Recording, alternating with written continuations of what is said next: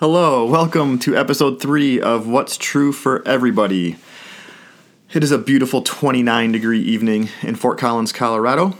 I am sitting in my office with the window open, looking out at some Christmas lights in my yard and some of my neighbors' yards. And I told you last time that evening isn't usually my prime time for thinking. And it's about 8 o'clock, and that's still true.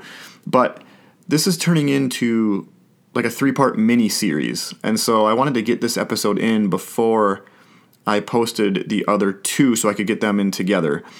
And my wife has been working tonight, and so I had our kids, and I got to grill in the snow flurries, which I don't know why, but grilling in snow is always more fun for me.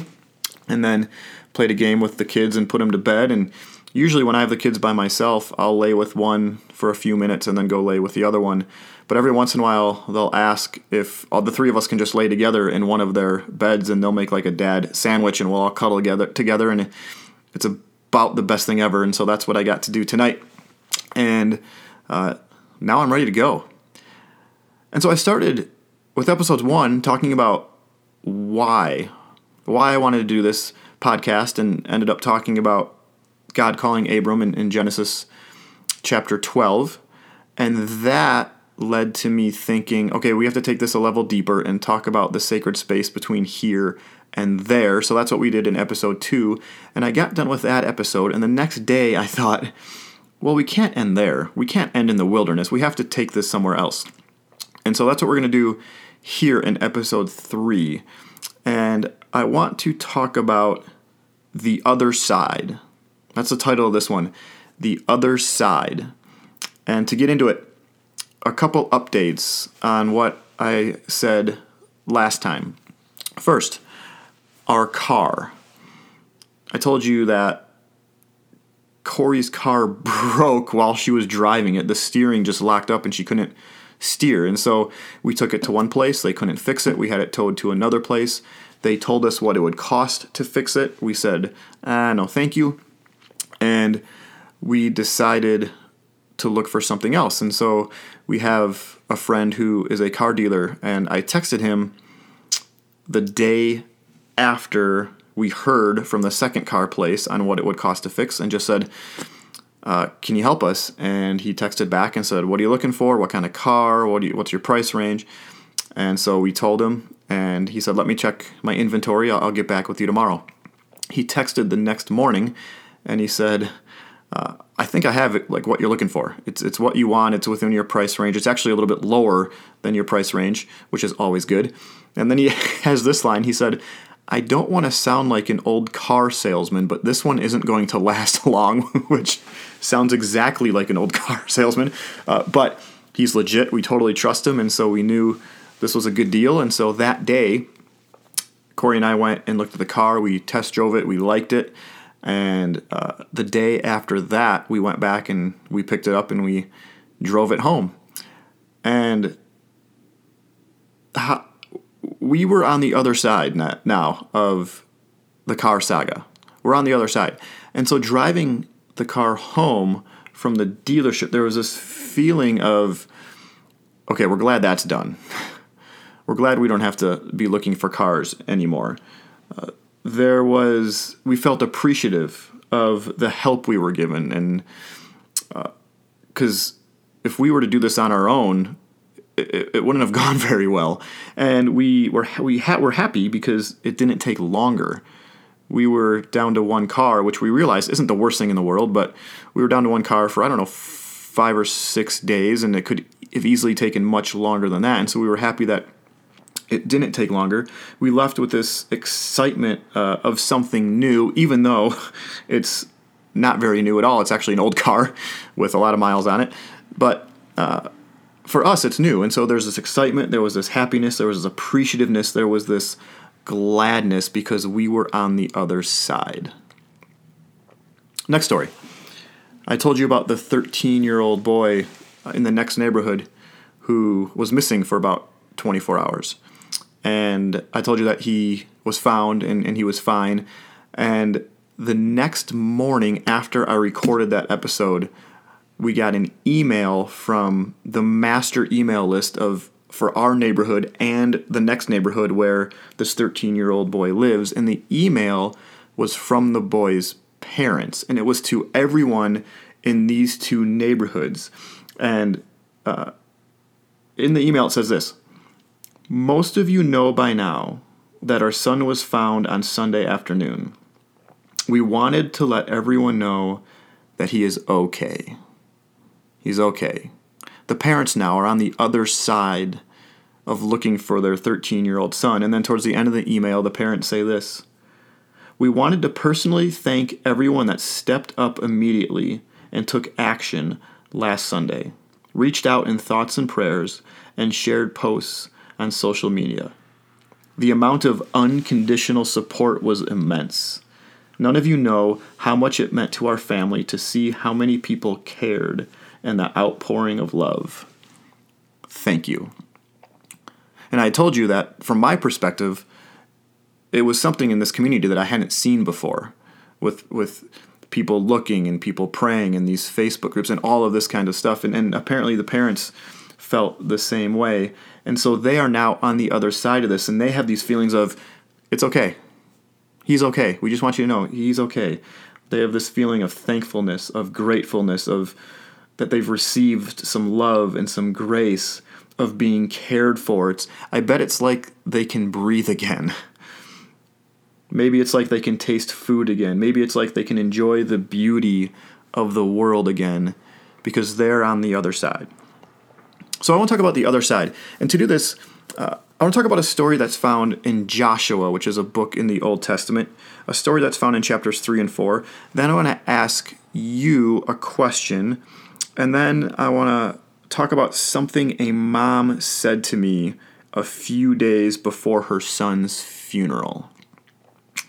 So first, there's a story in Joshua, chapters 3 and 4. And actually, before we get to the story, we have to start before the story and point out that from very early on in the Bible, way back in Genesis, God had been promising a land to his people, the land we now know as Israel. And it starts with this promise to Abraham in Genesis chapter 15, who at that point was known as Abram. And God says this to Abram: "To your descendants I give this land, from the Wadi of Egypt to the great river, the Euphrates," which is another way of saying the land of Israel. Then in Genesis chapter 26, God says this to Isaac, who was Abraham's son. He says, "Stay in this land for a while, and I will be with you and bless you. For to you and your descendants I will give all these lands, and I will confirm the oath I swore to your father Abraham." So he's made this promise to Abraham. He's now made this promise to Abraham's son Isaac. Then in Genesis chapter 28, God makes this promise to Jacob, who is Isaac's son and is Abraham's grandson. This is now the third generation of promises. God says this in Genesis 28: "I am the Lord, the God of your father Abraham and the God of Isaac. I will give you and your descendants the land on which you are lying. Your descendants will be like the dust of the earth, and you will spread out to the west and to the east, to the north and to the south. All peoples on earth will be blessed through you and your offspring. I am with you and will watch over you wherever you go, and I will bring you back to this land." Interesting. Back to this land? Where are they going? Why are they leaving it? He says, "I will bring you back to this land. I will not leave you until I have done what I have promised you." And if you've ever seen Joseph in the amazing Technicolor Dreamcoat, you know where they're going. Jacob's son, or one of Jacob's son, Joseph, who is Abraham's great-grandson, Isaac's grandson, Jacob's son, Joseph gets sold to the Egyptians by his very rude brothers. You shouldn't do that. Which, by the way, ends up in God's people being slaves in Egypt for 430 years. Then you have the Exodus, when God frees and delivers his people from slavery in Egypt, and they cross the Red Sea. They then are in the wilderness for 40 years, which we talked a little bit about in the last episode. And so now we're 7 or 8 generations after God first promised the land of Israel to Abraham. And that's what brings us to Joshua chapters 3 and 4. God's people, the Israelites, they've gone through the wilderness. They're now steps away from entering this land God promised all those hundreds of years ago. And by the way, they're walking with something called the Ark of the Covenant. And we'll get to the importance of the Ark of the Covenant here in a few minutes. But the Ark of the Covenant, it was this portable chest. It was made of acacia wood. It was about 45 inches long, 27 inches wide, 27 inches high. And for some reason, I'm moving my hands to the dimensions like you can see them. It had poles that passed through the rings on its sides, which made it easier to carry. It took, I believe, at least 4 people to carry it at a time. And so the Israelites, they carried this ark through the wilderness, and it had things in it like the tablets of the Ten Commandments. It had a pot of manna, which was the food God provided while they were in the wilderness. So it has some of the most important objects, belongings of the Israelites. So the Ark of the Covenant maybe was the most sacred object that Israelites had in the wilderness. That's important to keep in mind. Anyway, the priests who are carrying the Ark of the Covenant, as they're steps away from entering this land God promised, they go ahead of the rest of the people to the edge of the Jordan River, which was the eastern border of the land of Israel. And they go and they stand in the river with this ark, the Ark of the Covenant.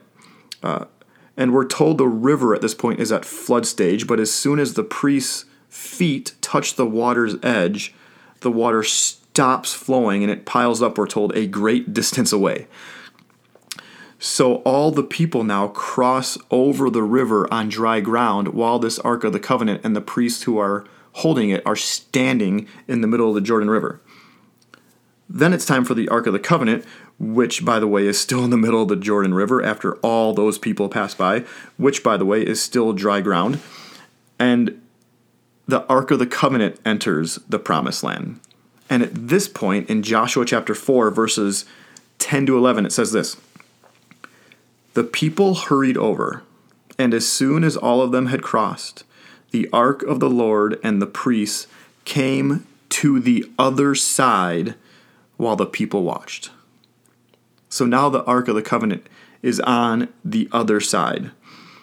And as soon as the priests and the ark are out of the Jordan River, the waters returned to their place and went back to flood stage and acted like this bizarre event never happened to it before.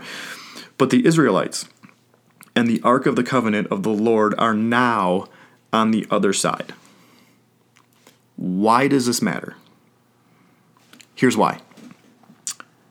At the time, the Ark of the Covenant symbolized the presence of God. It symbolized the presence of God. By the way, later, God being with us, or the presence of God, will be symbolized by something, or better yet, someone else. We'll talk about that in the next episode.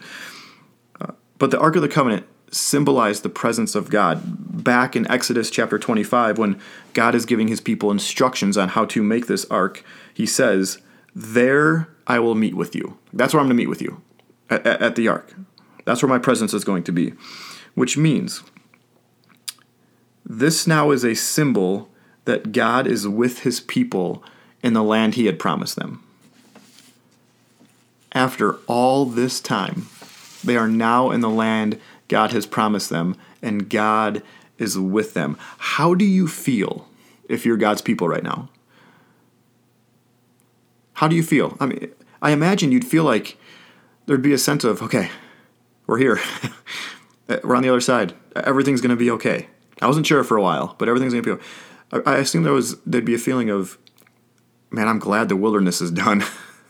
I'm glad we weren't in the wilderness longer, even though that was a long time, and I wish we weren't there for that long.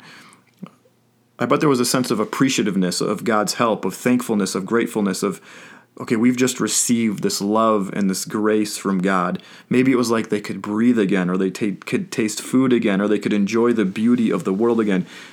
Maybe it was like they were home. Now, let's be clear, they're not done. There's still work to do. Because if you continue to read the story, that there are groups of people they have to politely, or not so politely, ask to leave this land so they can settle in this land. Which means you don't get to the other side of something, and then all of a sudden life is perfect, and there's no other work to be done, and there's no more unexpected turns. For instance, the morning after we brought our car home, our new used car home, we noticed a crack in the windshield, which either we didn't notice at the car dealership, which I think is the less likely option, or on the way home, unbeknownst to us, a stone hit our windshield and cracked it, and we found it the next morning. The unexpected turns aren't done just because you're on the other side of something. But, in a way, being on the other side of the wilderness is like a whole new, fresh, beautiful start. And how much better when you know God is with you. Question. What have you made it through? What have you made it through? Because we've all made it through something. I mean, we've all come out on the other side of something. That is true for everybody. In one way or another, we've all experienced this. It was difficult. And you wished it wouldn't have happened that way, but it did. And you came out on the other side alive and actually fine. You were fine over time. And maybe you even learned some things.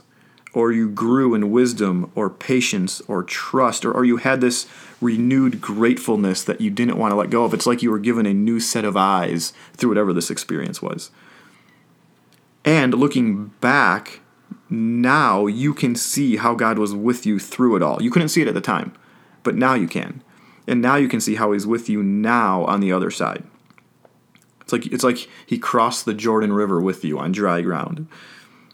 And maybe actually things are so good now, and you weren't expecting anything close to this, close to how good they are.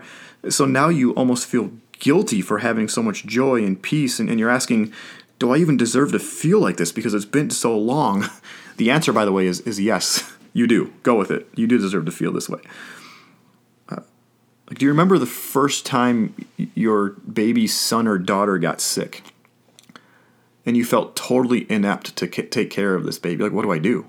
This fever, how high is too high? Wait, if they're this old, the fever can be this high. If they're this old, the fever can be this high. Wait, you want me to put the thermometer where?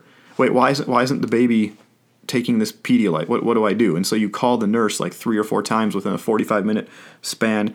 And now, a couple weeks later, they're on the other side of this, and there's this, okay, they're okay. They're healthy. Thank you, God. Thanks for your help on that one.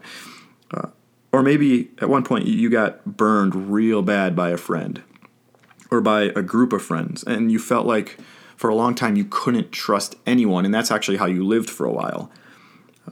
And now you're on the other side of that. You've healed, you've forgiven, you've done whatever it is you needed to do, and now it's like you have the best friends in the world, you have the best small group in the world, you have the best coworkers in the world, whatever it is, and you're on the other side, and you've learned some things from that. Okay, maybe I had a part to play in that. Or okay, maybe that taught me how to forgive or how to move on or whatever it is, you're on the other side. Or maybe you've been through a divorce. It was painful. Maybe you did something to help that happen. Maybe your spouse did something to help it end that way. Whatever it is, you ended up feeling so alone. It's like your soul was missing this huge piece, and now it's years later, and maybe you're remarried, maybe you're not remarried, but you're actually happy again. You're actually okay with yourself again. You're actually okay being alone. You're actually okay being with someone else again. You're on the other side of it. Maybe there was a time when you could barely make ends meet. You didn't know how you're going to pay the rent or mortgage next month. You didn't know how you're going to put gas in your car. You didn't know where you're going to get groceries. It's like you exhausted every place that would hand you food that you could, and now it's like, where do I turn to next? And now, months, years later, you're in this place where you're able to give away more than you ever could have imagined. It's like, it's fun because you know what it's like to be in need, and now you're on the other side of that, and now it's like you're looking for other people who are in need and you're helping them. Or maybe you tried your best at something you absolutely love and it wasn't good enough. You didn't make it. You failed. You got let go. You got criticized bad. It didn't meet your standards for yourself, and you started to ask the question, do I have what it takes for this? I love it. I've been given this desire to do this, but do I actually have what it takes? And so you went through that wilderness, through that season of actual self-doubt, and you fought through it, and you worked hard, and now you're thriving. You're on the other side. And actually, looking back on that season actually helped you to get where you are now. What is it you've made it through? Because you've made it through something. That's true for everybody. Now, for a word here. I want to give you a word. A few months ago, I did a funeral for a 32-year-old man who committed suicide. Just like an unimaginable situation. And a couple days after this man committed suicide, and a couple days before his funeral, I sat across the table from his parents, who I had never met before. And we talked about their son. We talked about who he was. We talked about what he loved to do. We talked about what they're going to miss. We talked about what they want for the service, what they wanted to be said. And they were heartbroken. They were tears and devastation and how did this happen? And just, you can't imagine being in that situation, and it's awful. But at the same time, they were so full of love, and they were so full of grace, and they were so full of patience, and they were extremely kind to me. And at one point, the mom looks at me, and she says, there's hope on the other side. That's what she said. There's hope on the other side. Just a couple days. She's just at the beginning of the grieving process. She's barely stepped into it. And what wisdom, what maturity, even in the midst of devastation, what that takes to say, you know what? There's hope on the other side. And it wasn't like meaningless words. It was heartfelt. There's hope on the other side. Hope is this belief that things can and will be different. That things can and will get better. That things can and will be more like how they're supposed to be. There's hope on the other side. And in some ways for you in your life, I imagine this hope has been realized and you're on the other side of some things. Like you've seen the hope lived out. Things are different. Things are better. And in other ways, I imagine in your life, you're still hanging on to this hope, but you aren't yet on the other side. You're still in the wilderness. But you believe, you know what? I've seen enough to know there's hope on the other side. I don't know what the other side looks like totally here in this situation, but there's hope on the other side. And if you're still in the wilderness somewhere, if you're not on the other side of something yet, I want to read a verse to you that a good friend of mine texted to me the other day. This is from Exodus chapter 23. It's verse 20. God says this to his people. It says, "See, I am sending an angel ahead of you to guard you along the way and to bring you to the place I have prepared." God is going to guard you along the way and to bring you to the place that he has prepared. That's a promise. And pretty soon, we get to celebrate the birth of the embodiment of promise, the embodiment of hope, the embodiment of God with us. So that's what we'll talk about next. But for right now, my friends, may you experience what it is like to be on the other side. May you be given the new set of eyes and be able to say, it's okay. It's okay.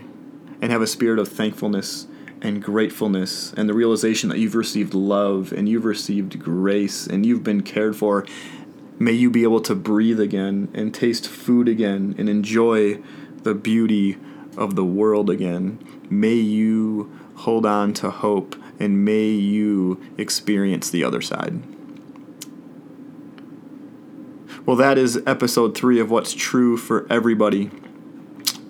If you're interested in asking a question or if this brought up some insight you want to share, my Twitter handle is Matt C. Boyle, MATTC, as in Christopher, BOYLE. And if this has been helpful and true for you, then chances are it's true for somebody else, so feel free to pass this along. Much love.